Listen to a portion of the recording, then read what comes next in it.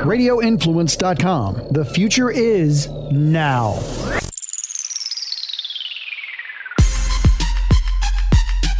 You are in the trenches with former Buccaneers offensive lineman Ian Beckles on Radio Influence.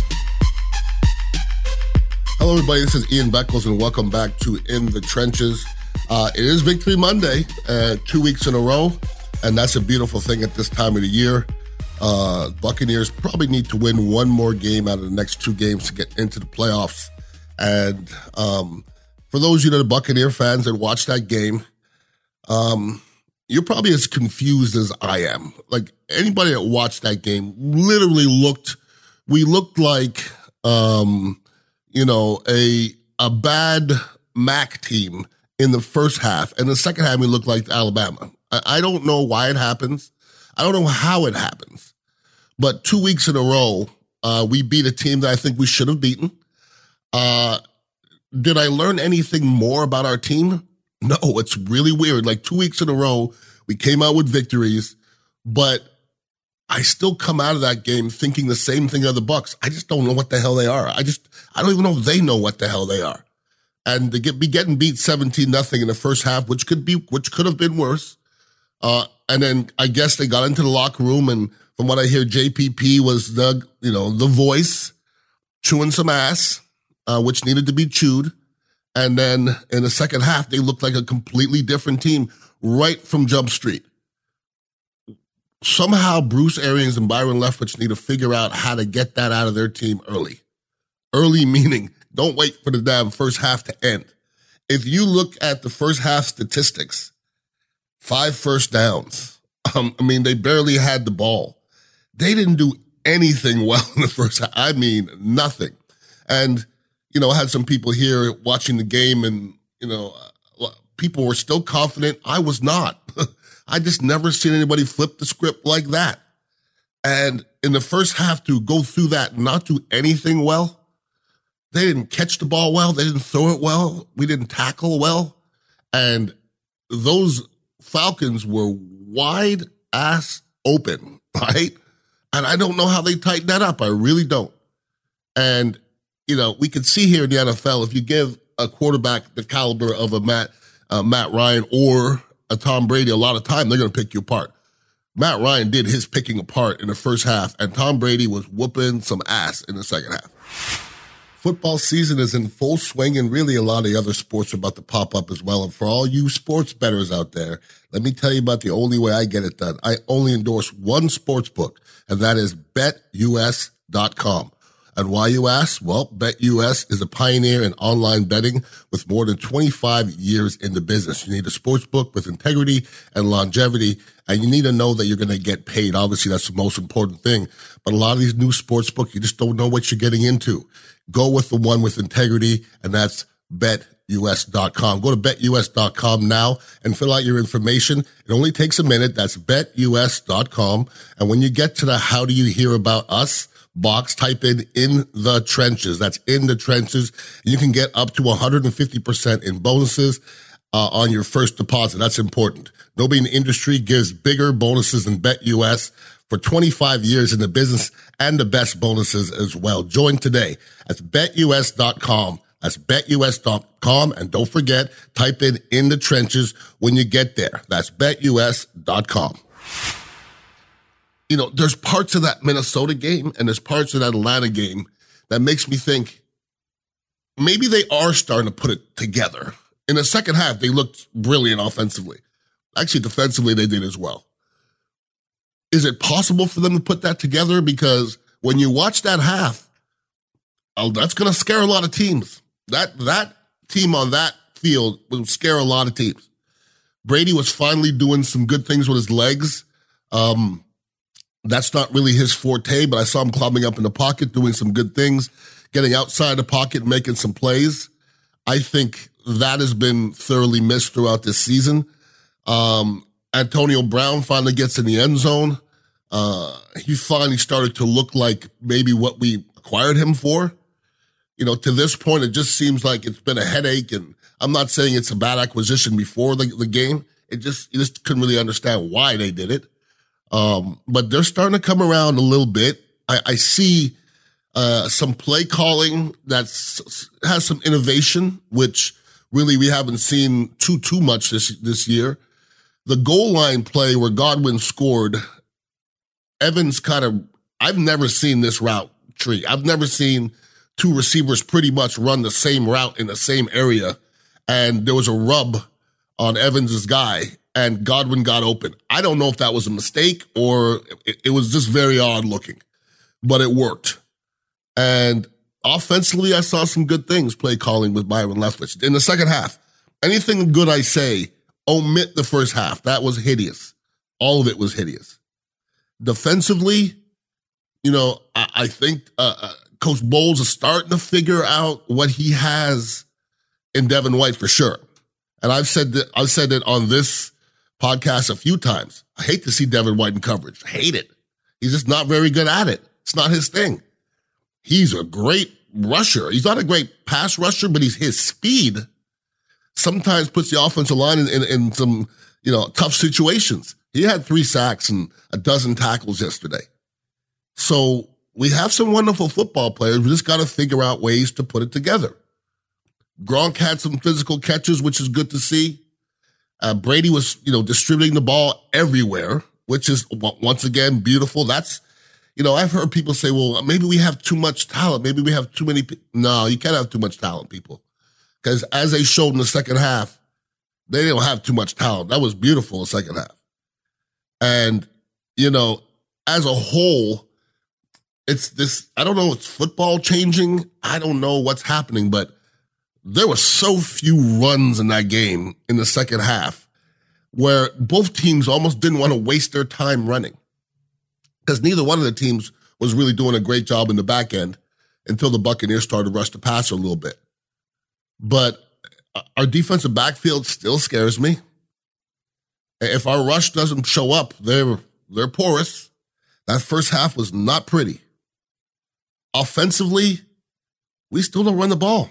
And I don't want to complain about it because they won 2 games in a row and, but moving him forward, we'll beat the Detroit Lions. We'll have a good chance to beat the Falcons in the last game at home. But after that, it ain't going to get much easier, obviously. And wherever we have to go, and it's going to be somewhere, it's probably not going to be all that warm.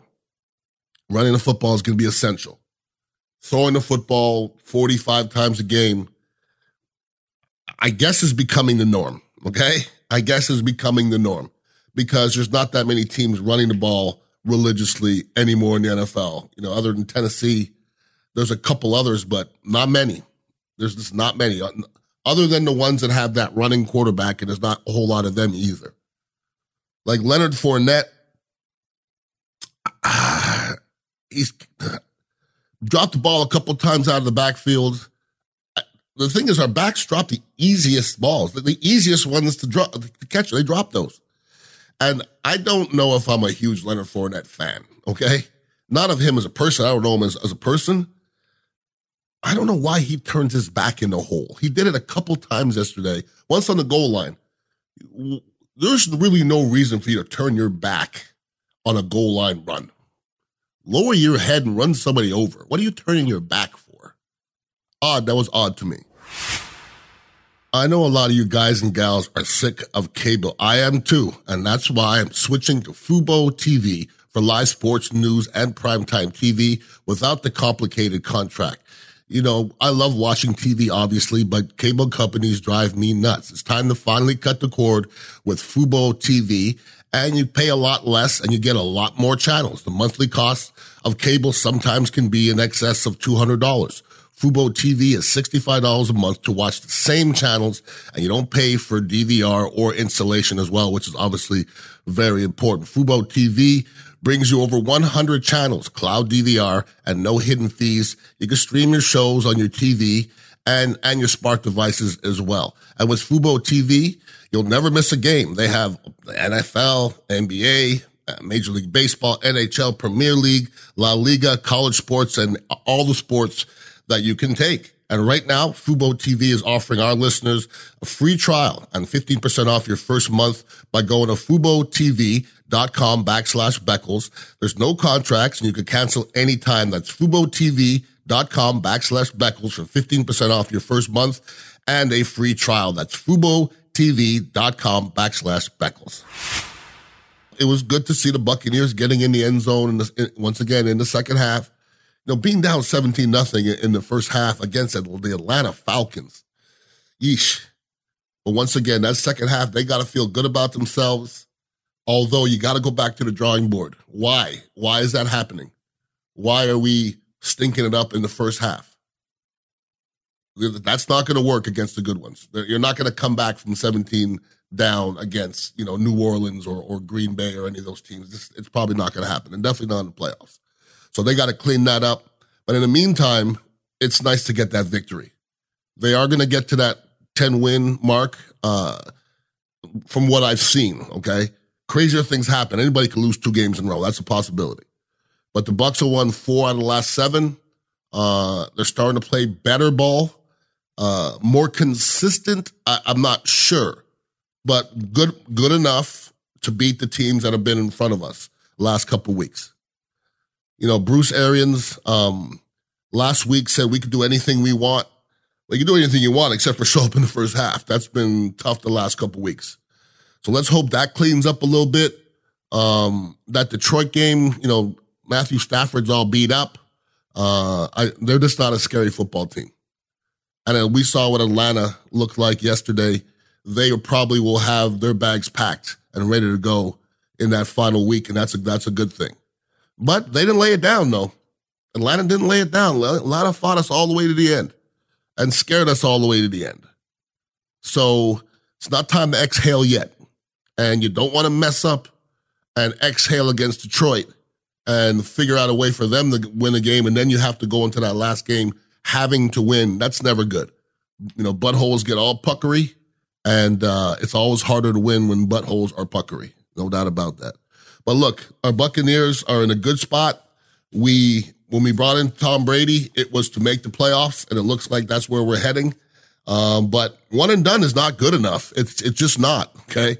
If we go one and done in the playoffs, that's not a successful season. It's not, because Tom Brady's not getting younger. Next year, our team's going to look different a little bit. And there's still time in this season for us to clean some things up going into this playoffs. Because it's not crazy that the Buccaneers make some noise in the playoffs. It's not crazy. They still have that much talent. They have a lot of talent. And we can see what they can do when the talent, comes together in a half. And if you could do it in a half, you could do it in a game. We just haven't done it. So hopefully we catch ourselves at the right time. If anybody has any questions for me, it's Ian Beckles at radioinfluence.com. Greg DeCruz hit me up an email. Fellow light-skinned brother from Montreal. I am not light-skinned hardly. He said he wants to know how Tony Mayberry and Eric Rett felt in '97 playing in their first playoff game. I was actually in the stands. I know Tony Mayberry was elated to finally get in one. Don't even know if Eric Rett was on that team, to be honest with you. But listen, it was nice for the Buccaneers to get out the schneid. I don't know how many years it was since they'd been to the playoffs, but it was a long-ass time, that is for sure. And we also had Nick saying that he enjoyed the podcast with Sean King. And we're going to get Sean King on again. Sean does a wonderful job on the air, and we can bring on the radio sometimes as well. I'm going to be off the rest of the month as far as the show goes, and as we come into the new year, it's going to be myself and Jay Retcher. We don't have a name for the show yet, but that'll all kind of happen as we go forward. It'll happen organically. But I appreciate you guys listening in, and enjoy your Victory Monday. And I'll be talking to you guys again next Monday. Enjoy your week. Peace out. You have been in the trenches with Ian Beckles on Radio Influence.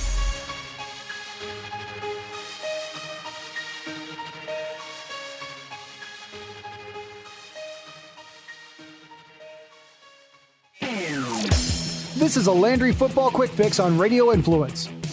The people that, and their websites that focus mainly on recruiting, and they do a great job of entertaining and I think informing where the players might go and what have you. What they don't do is they assign things such as stars, then they slot them and they say, well, this team had a better class than this and that. It's not a credentialed evaluation of who's better, this guy or that guy. What I try to bring is a perspective of, hey, having been a recruiting coordinator, I start with the list that the coaches provide me of, okay, they want an assessment of how I evaluate players. And from that, I really focus a lot on, okay, of these groups that you've given me, which ones are truly the best? And I've got that up for you. I've got the top 300 as I saw them before signing day, regardless of who's recruiting them or what the case may be. And it's overall, and it's the top 150, and then another post, 151 to 300. And then, I look at, okay, how many of them have signed with certain schools, and that are strong indicators.